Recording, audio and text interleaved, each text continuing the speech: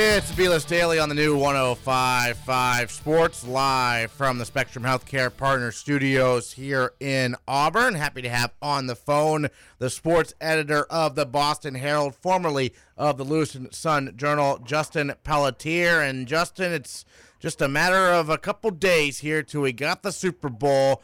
How's the Super Bowl section with the Boston Herald website coming? What do you guys got covered right now? I know Media Day was the other day. What stories came out of that, if anything? No, there's nothing going on right now in the Super Bowl. I don't know what you're talking about. Oh, nothing at all. Wow, slow news day, I guess. No, it's we've reached the point of the week where can we just play the game already? Yeah, right? yeah. I mean, that's really at this point. That's kind of what you're hoping for. Yesterday was the last day where the teams were made available to the public and to the media. So a lot of the stuff that you're going to see and hear and read over the next couple of days from any outlet down at the Super Bowl is going to be stuff that they gathered earlier in the week, maybe some conjecture, maybe some predictions, that kind of thing. But there is no more official media availability between now and the game. So what we've seen is what we've got. Our team's put together a really comprehensive package all week. I've been really proud of them. We had 12 stories in yesterday, counting our special section. Might have been 13. I can't remember exactly, but it was a lot. Some really good looks at some behind-the-scenes folks, from Dante Scarnecchia to Shane Waldron of the Rams, who used to work under Belichick. Talked to John Johnson, former Boston College Eagle standout, who now works for the Rams. And so we've been, mixing things up and getting more than just the Brady, Belichick, Gronkowski kind of stuff this week. And it's been really fun to read and really a lot of good extra stuff. One thing I noticed that you republished an article you originally wrote for the Sun-Journal in 2014 about women's ice hockey. Tell us about this article, kind of what originally happened to prompt you writing that article, and what prompted you to write it to publish it again, I suppose. Well, the original was written in 2014. It was a Mother's Day column that I wrote in 2014. It published 3 weeks after my kids were born. And it was my hope at the time, thinking that it was my sincere hope that women's sports and women's hockey, but not just women's hockey, but women's sports in general, were thought of as more of an afterthought, that you wouldn't look at someone having a child like we were. We had twin girls, and say, automatically, two little cheerleaders, right? Or two little, girl soccer players, and not think about the traditional gender biases that we see in those kind of things. And sadly, this past week and a half or so, we've seen some of that rear its ugly head with the women's hockey players from the U.S. and Canadian women's national teams that participated in the National Hockey League's All-Star game or All-Star festivities last week, where they were asked to demonstrate events. One of them, Kendall Coyne-Schofield, actually went and participated in an event and competed along the men and competed with the men. It wasn't just a token, here I am. She didn't finish last. She was, her time that she clocked in the fastest skater actually would have won the fastest skater a few years back. So, it proved that they were right alongside. And so with that, NBC Sports Network on their Wednesday night hockey brought Kendall Coyne-Schofield on as a guest analyst. They had her spend a period with Pierre Maguire between the benches along the boards, and then the last two periods she spent in the booth with the broadcast team calling the game. And there were some comments, and you can debate whether Pierre Maguire meant anything by the comments he made. I don't have to repeat them here. He released an apology saying they were, in jest, and he was uncomfortable, and he was trying to make things light and fun and whatever else. But to me, it struck a chord because it reminded me of the column that I had written and how little had really changed in the 5 years since I had done so. And so I wanted to make remake that comment and say, I hope, look, my girls are almost 5 now, and I'm hoping by the time they're playing sports competitively, and especially by the time they have their own children, if that's their choice, to play sports competitively, that things have changed and that it's not looked at as a second-class kind of venture, and that was really the whole impetus behind it.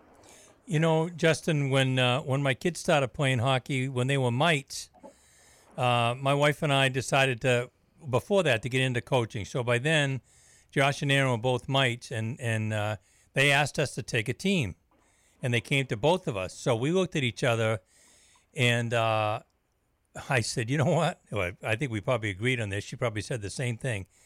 There are no female coaches. Why don't you coach the team? I'll be your assistant. And during the games, if we've got somebody else to open the door, I'll go up and sit in the stands. You know, I'll be at practice every time. And, you know, you would not believe how much flack she got for being a woman coach in ice hockey. And I don't know how well you know my wife, but she's as good at it as it gets as a coach. She knows the sport. She could watch a kid skate and say, he needs to have his inside edge resharpened because it's throwing off his balance. I mean, she's that kind of a technician, and she really knows the sport. You wouldn't know it in listening to him. And when she does the clinics now, it's gotten a little better maybe the last couple of years, but most of the guys that sit there saying, well, it's a woman. She doesn't know anything about hockey. And even though she does the level 1 clinic for the whole state of Maine, they would look at her like, well, she doesn't know anything. It's incredible. And that's exactly it. And you see, you know, the sport itself for girls and Lewis and Auburn Youth Hockey really did do a really good job. They've had girls teams in the youth hockey realm in Lewis and Auburn for a couple of decades now, even beyond that. St. Dominic Academy was one of the first schools in the state to have a dedicated girls team that they treated, even though it wasn't a varsity sport by the Maine Principals Association, they treated it as a varsity sport, even though it was a club team. Even back in the early 90s, and that was great to blaze that trail locally for the girls' hockey programs. But lately, it's just, I mean, you've seen it grow, and that's great. That's a great sign for the game. There's no reason why it shouldn't. But you've seen, you know, some great young women have come out of the Lewis and Auburn area and gone on to play in colleges at both Division III and Division I levels now, and it's growing fast there. It's growing fast across the country. And that's an opportunity I want for my girls if that's what they want to do, whether it's that or baseball, softball, or anything else. But to me, it's the attitude of treating them as second class in a sport that's traditionally dominated by men, and I don't think that's fair. You know, this is a great tease-in actually to something that our one of our Bruins writers, a young woman named Marissa. She's been working on a project that will probably drop in the Herald next week, talking about women in hockey, and it's eye-opening, and it's an incredible piece that she's putting together, and I'm really hoping that it breaks a little ground, especially in the Boston market, which is such a big hockey market, and there are so many good girls and women's teams in the Boston area. Heck, you know, between Boston and Worcester, there are 2 professional women's hockey teams here. One in Boston, one in Worcester. You know, the women's bean pot goes on Tuesdays after the men's bean pot next week and the week after. The colleges around here have some fantastic women's programs, and the girls hockey programs at the prep schools here and at the high school level are all really solid too. So it's a great hockey market here, and we're hoping that little project that we've undertaken really kind of stirs some emotions and stirs some things down here. Justin, when my daughter went to college, she went to Connecticut College, an SCAC school. You ready for this? She was the only kid from a public school on the team. The only one. Everybody else was in prep school. Now that's changed now. I went to school at Lewiston High School when I was there plenty of years ago. The boys hockey team, while I was there, won a couple of state titles. The 1995 championship is the one that comes to my mind because one of their third-line wingers was a young woman named Katie LaChapelle. Sure. Who since then has gone on to coach. She played at Providence after that. Again, she played at a Division I level. She played at Providence, and then she's gone on to coach. And next year, she's been announced that she's going to be the head coach of the Holy Cross women's program over in Worcester. Beginning next season, she's replacing a retiring coach there. So she was at the U for a while in Niagara and other places as well. So even back to that point, Maine has had a strong tradition of turning out young women who can play the game, and I think that's important to note. And there are many now who, play at St. Dominic or at Lewiston who have gone to prep schools and have those aspirations as well. And those trailblazers in our community were important to have. Yeah, Lewiston girls ice hockey right now 17-0 this season. They are rolling. They have one regular season game remaining. They're hosting Cape Elizabeth, Waynfleet, South Portland on Saturday, so tomorrow at 3 o'clock. But they're at the top of the heel points. But Edward Little is strong, 13-3, and St. Dom's is strong as well, 12-4-1. So some really good hockey teams, boys and girls, in the Lewiston-Auburn area for sure. And those three have kind of taken turns over since the Maine Principals Association has sanctioned the sport. Any one of those three, at least, has been in the conversation for a state title or a regional title every year since they adopted it as an official sport through the MPA, and it's no surprise. And same way with overall since the beginning of boys hockey back in 1929 when it first was officially sanctioned by the MPA. A team from the Lewiston-Auburn area has always been strong too, but it's nice to see the women and the girls getting recognition for it now as well. That it's such a strong hockey market in general. Absolutely. Well, switching gears a little bit to basketball, Kyrie Irving's in the headlines because of his impending free agency and all the moves people are making. What are you hearing down there right now? Our Celtics beat writer, Steve Volpett, one of our Celtics beat writers, Steve Volpett, had a very, very good analysis of the whole thing. He's pretty tight with the team and with the brass, and it was kind of like cutting through the noise kind of thing. So the reality is, all these teams are making moves and speculating and that sort of thing. But there's a couple of key points to remember in all of this. Is that when Kyrie Irving early in the season first said that made his announcement at that green and white game that he was planning on retiring. Or not retiring, trying to have his number retired by the Celtics and wanting to be a member of the Celtics going forward, and he was going to resign. Basically like a verbal commitment, right? Like you hear in college. The night before that, he had his teammates and the brass over to his house where he told them of his intentions privately first. I don't know that he does that if he has any intentions of leaving. Now, could he change his mind? Of course he could, right? But at the same time, you see now the reports coming out that the LA Lakers have tried to call the New Orleans Pelicans about moves, about a trade for Anthony Davis, and the Pelicans haven't even picked up the phone. They haven't even entertained that, because I don't think that the New Orleans Pelicans brass is so enamored with the way that went down, and with Anthony Davis's agent and happens to be LeBron James' agent too, of course, how that went down. The Knicks making the moves they made. If I'm a superstar player and I've watched any basketball or seen anything about the business of basketball in the last 5, 6, 7 years, why in gosh name would I want to go to the Knicks, right? I mean, they have done nothing to prove that they can, even when they've tried to emerge as a team that was a contender, they've done nothing to prove that they can actually do it. I think someone tweeted the Knicks are the Fire Festival of NBA basketball teams. My goodness. I mean, so they trade Porzingis, and now they have room to sign 2 max players. But which 2 max players would really want to go and think that they? I mean, that to me, that would be a selfish and ego-driven move to think that if you're really not smart about looking at the business of it all, even 2 max stars there, the whole franchise has been mismanaged to the point. Why would you even want to go there? Even as a star, and if it's all about the money, and if it's all about ego and saying I'm going to be the one to turn this franchise around, then okay, I can see where you'd want to do that.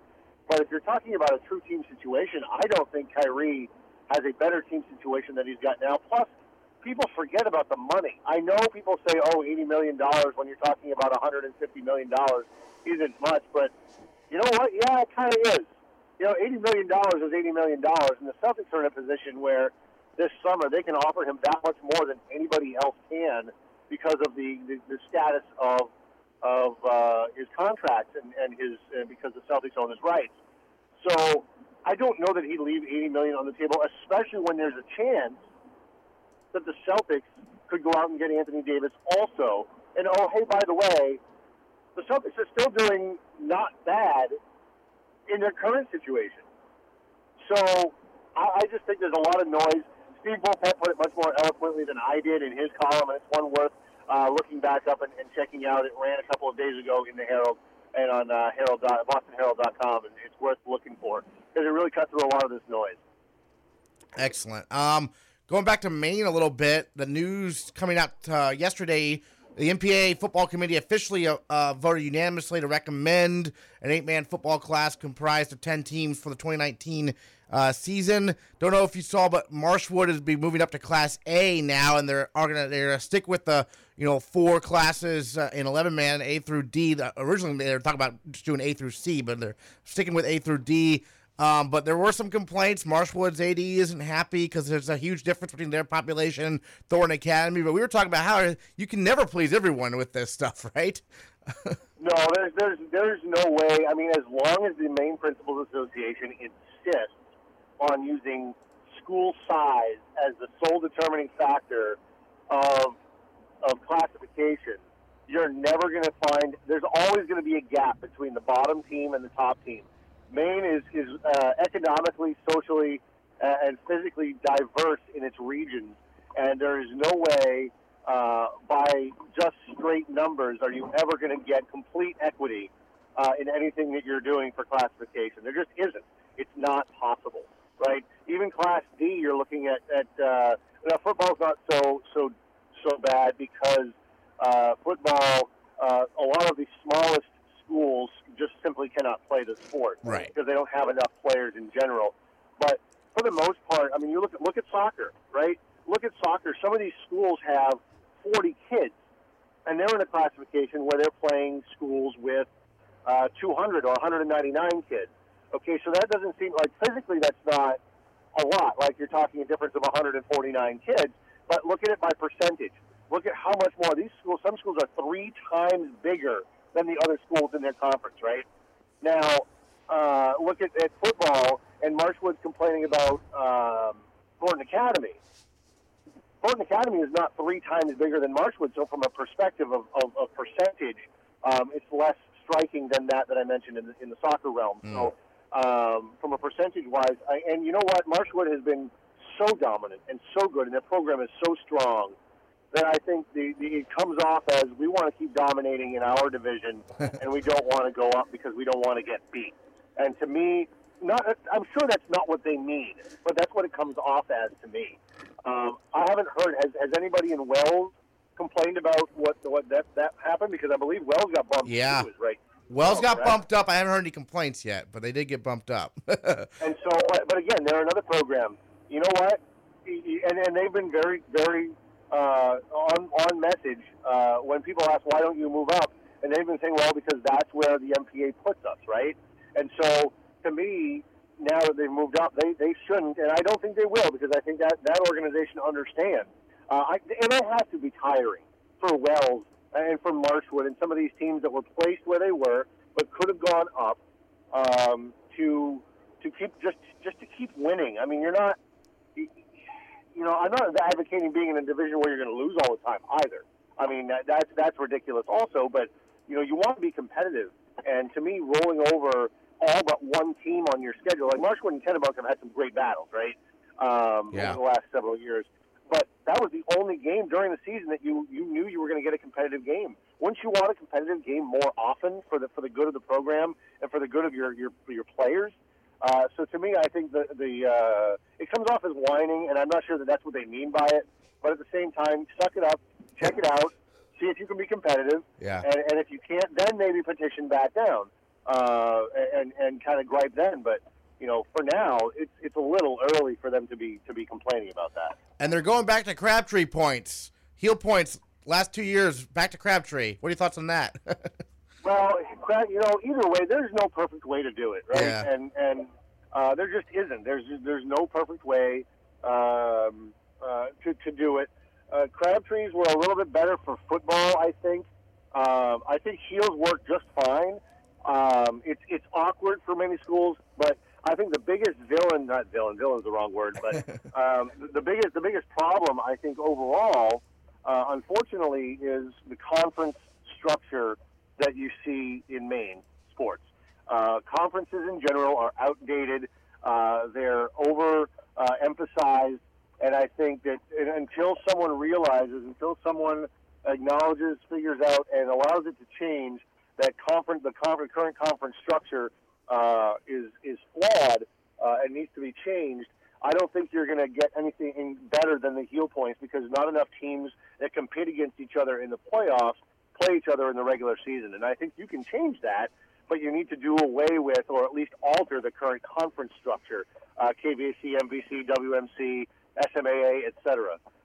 In some sports, they've been able to go outside and do that. Hockey, for instance, has very little to do with conferences anymore.